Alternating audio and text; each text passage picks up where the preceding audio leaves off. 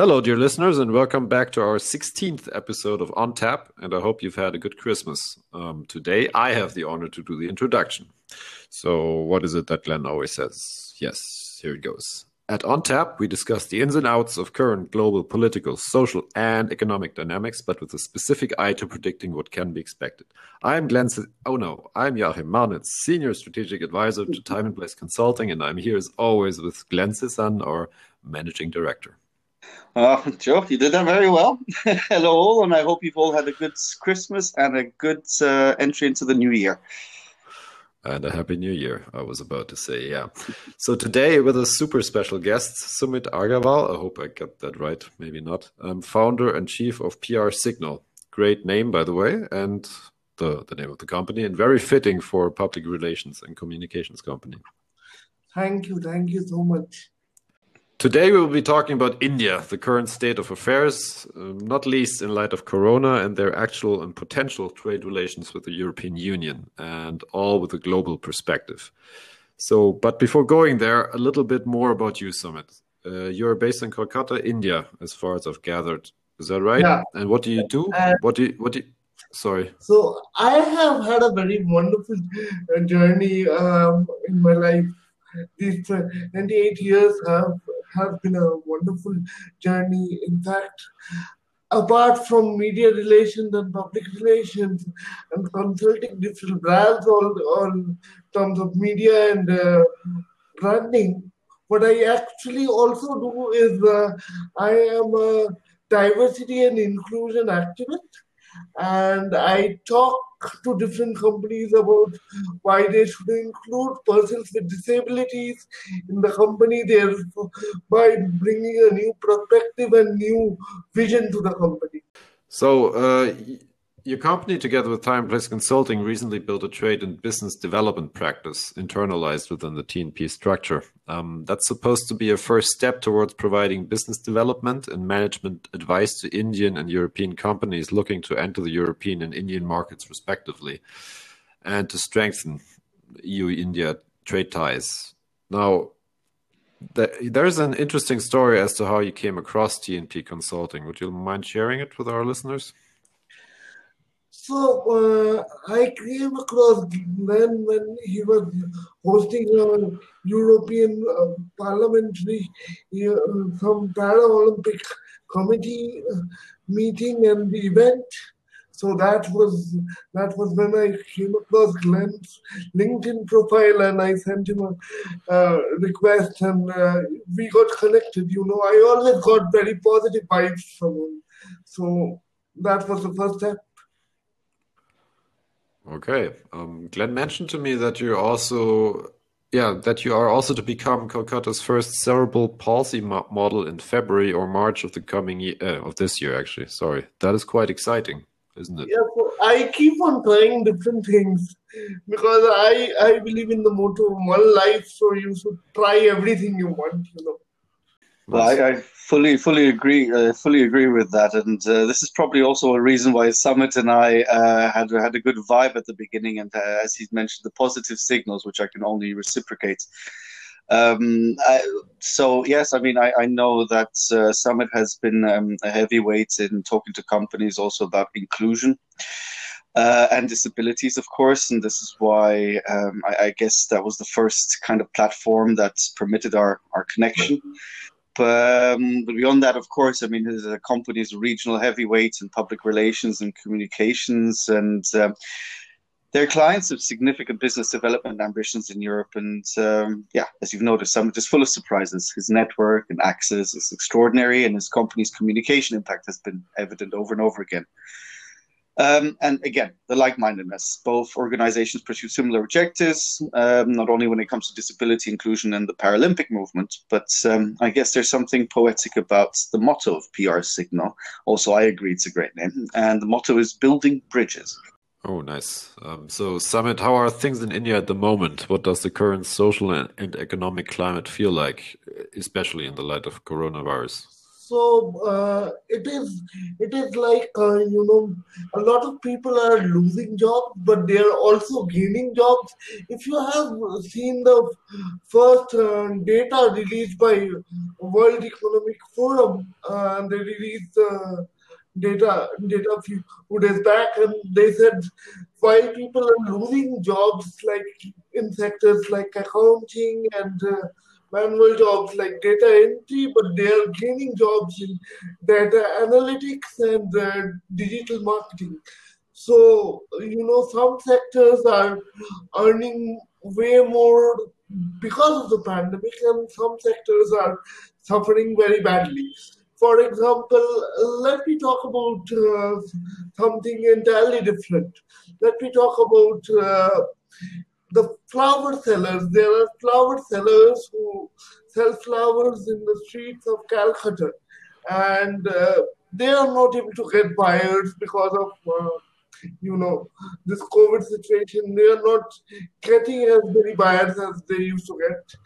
Yeah. There are street vendors in streets of Calcutta. They are not able to sell that many sweets. They have to close their shops early because of a COVID rule and the lockdown rule. So these things are there, very few sectors are making profits. But yeah, a lot of sectors are trying to transform into digital selling and e-commerce activities so that they can keep their businesses afloat. So it's a challenging and exploring landscape for India.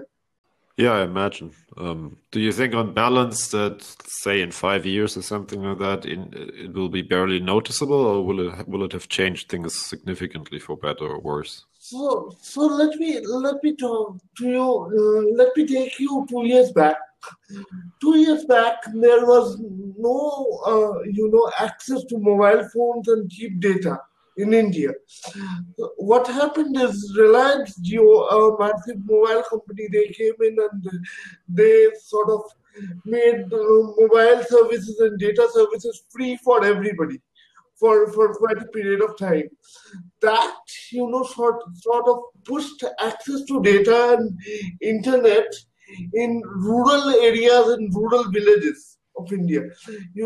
Still 60% of the population of India lives in villages, and they had no access to internet and mobile phones. But after Reliance pushed out that plan for Geo, which made data and internet free for everybody, now I see a lot of rural audience on Facebook, a lot of people from rural areas trying to set up their shops on Shopify and Etsy and sell their products on eBay. And this is being interesting to see how rural people are innovating to, reach a new market and find new customers for their products. Yeah, that's very really interesting. Really interesting how innovation drives these things. So Glenn, a main ambition for the cooperation between TNP and PRSignal is to increase trade between the European Union and India. Why is it so important? Well, first off, there is a lot of potential for business development when looking at the European Union and India, two of the world's biggest markets, and even more so when looking at strengthening the bridge between the two through deepening free trade. And indeed, this needs to be seen also from the perspective of the current economic slump in light of Corona and tensions India has with China, for example, which are very prevalent, if not even more so on the rise. When looking at Trump and the US, and let us hope that Biden will counterbalance the initiated trade wars, but the damage done will take a while to heal for certain. I have to admit, though, also from a personal perspective, it has always been my professional and personal leitmotif to focus on building bridges. And note, obviously, here the reference to PRSignal, wink, wink, Sumit. It really is about creating synergies, harnessing potential of positive dynamics, and helping empower the potential of skills, especially in light of current global trade dynamics, the regional comprehensive economic partnership, which I will get to a little bit later. Brexit, and as mentioned, the lingering pandemic and its fallout, it is even more pertinent to build and create, both in the interest of EU and India. This is obviously one of the many reasons I wish more attention was paid at political level in the EU towards India overall, which is some of the richest known history and is the most populous democracy in the world. Congratulations, India, by the way. And that there would be a higher level of momentum in building relations between the two markets than what I see now. But there are relations and very positive signals towards the future between the two, I have to note. For example, at the 15th EU-India Summit last year on the 15th of July, which hosted Prime Minister Modi and Commission President von der Leyen and Council President Michel, plans for trade dialogue were laid and endorsed, titled EU-India Strategic Partnership, a Roadmap to 2025. And it lays down commitments to, amongst many points, discuss foreign policy and security cooperation, trade and investment, climate change, clean energy, ICT, health and food security, global governance, you name it, you can pretty much have it. And let's not forget the current presidency of the Council of the EU under Portugal has indicated its intentions to intensify relations with India. So also here, let's see what positive signals we get within the first half of 2021. So how would you describe the trade relations right now between the European Union and India in a nutshell? Well, as the first point, it is important to mention that there is no free trade agreement. There were attempts to launch an FTA when negotiations started in 2007, but were suspended in 2013 due to several reasons, including difference in tariffs on European products and India's preference to have more services and professional-oriented visas in the FTA. But this has not stopped an increase in trade naturally taking its course. Just to give you a few facts which are highlighted by the Commission's own statistics. The EU is India's largest trading partner with 80 billion worth of trading goods in 2019. This is the same amount as the US has and more than with China. The same amount as with the US and more than with China. India is the EU's largest trading partner, 1.9% of EU goods trade in 2019. There has been an increase in goods trade between the two by 72% in the last decade. I hope I'm not making people fall asleep with the statistics. So just one last one. I'll test our audience. Furthermore, the Commission notes that trade and services had a big jump from 22.3 billion euros in 2015 to 29.6 in 2018. Therefore, I would say no surprise that the EU and India on 15th July last year indicated their intention to deepen trade ties. So, including obviously the additional contextual reasons I've mentioned before. Okay, let's get back to that right away, but just a second before. Sumit, how is the EU perceived in India? So, after joint MOUs signed between India and EU for Digital India and aerospace and agriculture and a lot of other initiatives, the Indian startups, especially the funded startups which has access to Series A funding, for them EU is the leading market there, especially in terms of edtech, aerospace, and maritime technology, Glenn, you mentioned several reasons why strengthening the trade between the European Union and India is important. One of them was China. How do you see the global status quo in that regard? Well, from a China-India perspective, and I am speaking here from a European perspective, I want to emphasize that, so Sumit has probably got more to say about that than me. Well, there have been violent clashes between the two, something we mentioned in the previous podcast. Furthermore, the South China Sea territorial dispute, which is India's External Affairs Minister Dr. S. Jaishankar, stated at the recent 15th East Asia Summit, erodes trust, in quotes, and these confirm global security concerns.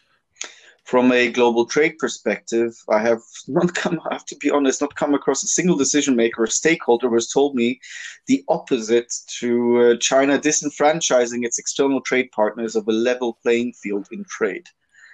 And furthermore, on the 15th of November this year, the FTA, which I'd briefly touched upon before, titled the Regional Comprehensive Economic Partnership, was signed by the ASEAN states with 5 other partners, including Australia, China, Japan, New Zealand, and South Korea. And I believe this certainly conditions the need for closer EU-India trade ties. And just as another point, the EU is looking to reform its trade policy. Seemingly, obviously, unfair commercial practices and certainly dependencies by EU countries on China and its economy and the production capacities create concerns for European supply chains. So do you think the India-China dynamic will bring India and the European Union closer together? Good question, and this, I have to say, depends on several factors, but I do believe so, and it's my best guess for several reasons. The EU and India seem to have the same perspective about certain dependencies on China. Again, Sumit, you might want to add something. Whilst the EU is reforming its trade policy, India has looked at the Supply Chain Resilience Initiative together with Australia and Japan with the purpose of supply chain diversification. The EU, and another reason the EU and India both have a downward spiraling relationship with China, although obviously it is India and China that have had the harder dispute and harder measures that are put in place. Indian government has already banned 118 Chinese mobile phone and desktop applications, for example. It is also now reviewing 54 memorandums of understanding, which have been signed between Indian and Chinese educational institutions, and quite some prominent ones as well.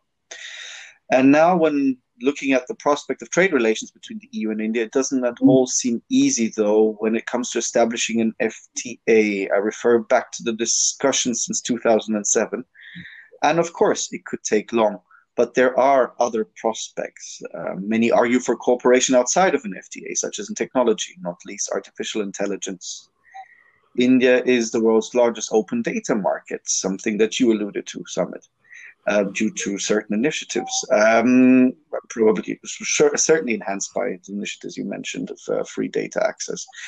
The European Council of Foreign Relations also argues for cooperation in the pharmaceutical sector by highlighting that within weeks of COVID-19 pandemic emerging, India became the second largest manufacturer of PPE body overalls, which demonstrates, I would say, and they agreed, that India's remarkable domestic manufacturing capacity.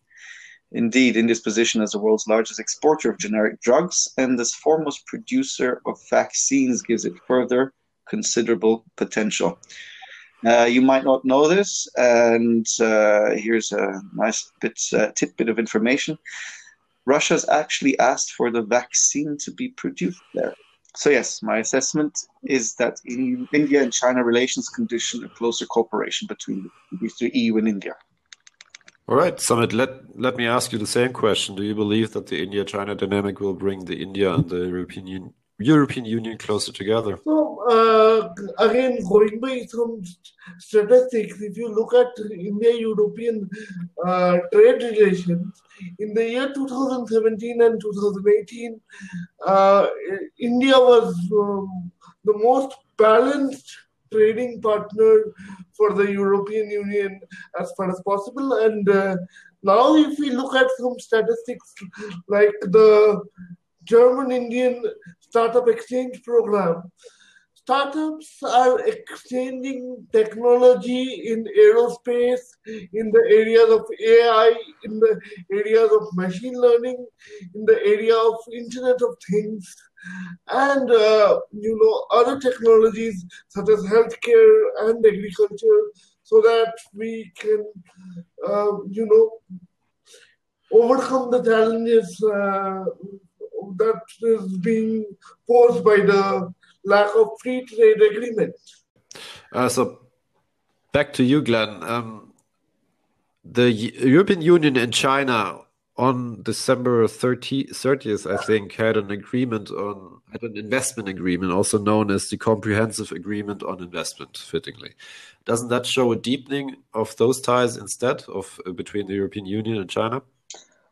Yes, and I'm happy you brought that up. On 30th December, there was an agreement in principle. It is...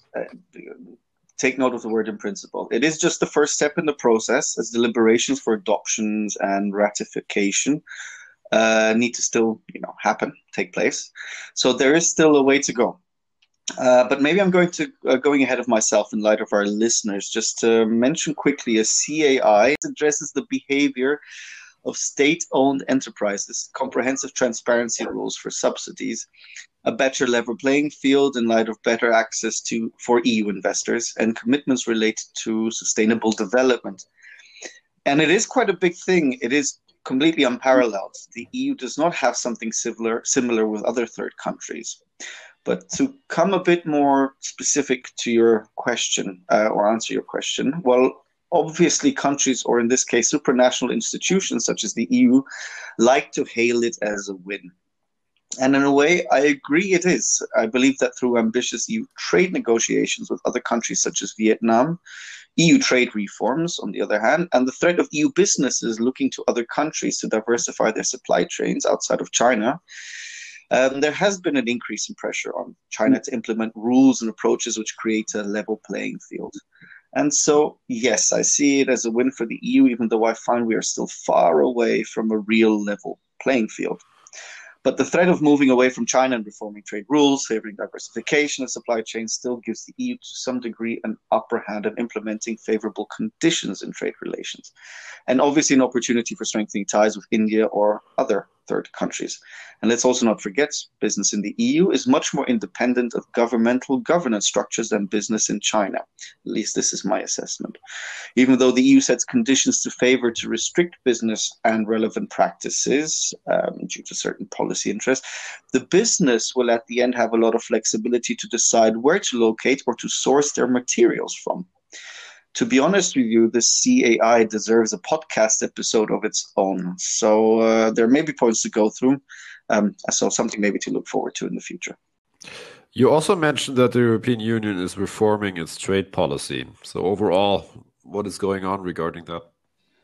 Well, on 16th November, the European Commission launched a new complaint system, and in quote, here it is, to fight trade barriers and violations of sustainable trade commitments. This follows the appointment of the Commission's first chief trade enforcement officer and the 50-point trade and sustainable development action plan of 2018. Furthermore, it is last year, 2020. So it takes a little bit of time to get used to being in a new year. In the mid of last year, a consultation was launched by the Commission titled A Renewed Trade Policy for a Stronger Europe. So let me just give you two questions that were put and could be answered by anyone, as it is an open consultation, was an open consultation. How should the multilateral trade framework, WTO, be strengthened to ensure stability, predictability, and a rules-based environment for fair and sustainable trade and investment? Something I touched on before. And another one was, how can we use our broad network of existing FTAs or new FTAs to improve market access for EU exporters and investors and promote international regulatory cooperation, particularly in relation to digital and green technologies and standards in order to maximize their potential? So voila, I mean, these two questions really put in a nutshell what I discussed with regard to EU-China dynamics and obviously EU-India dynamics. Sumit, micro, small, and medium-sized enterprises are a key driver of the economy, also very much so in India, I believe.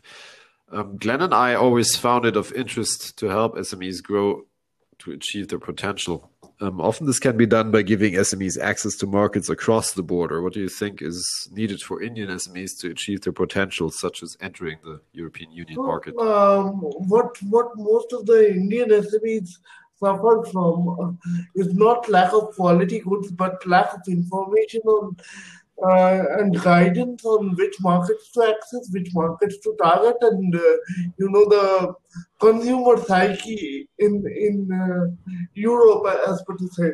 Because in India, the consumer psyche is very different. You have a collection of so many states in India, and every state people behave different. And if I look at the European Union as a whole, there are multiple places where there are different sets of people, and you should really know how to market to those kind of people if you're looking to enter the European market, right?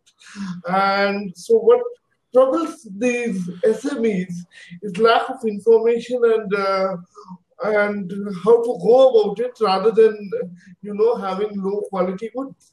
All right. So, dear listeners, I fear it's that time again. First of all, thanks very much, Sumit, for joining us as a guest. Your insight is incredibly valuable, and I'm sure we all learned something today. Before Glenn and I say goodbye, would you like to provide some concluding remarks of your own and to both of our audiences? Thank you so much for inviting me here. It's really a pleasure to be here and to be talking to all of you and shed some light on European and Indian relationships, hoping for a better tomorrow in future. And definitely, these two countries have a lot in common and can go very far in terms of trade relationships. All right. So it's also a goodbye from me, and I wish you all a very good start to the new year. Oh, and this is great. I always wanted to do this part. Sumit, Joachim, thank you very much to both of you. And so, dear listeners, goodbye from me and a great start to the new year for me too. And here goes. Stay safe, stay tuned.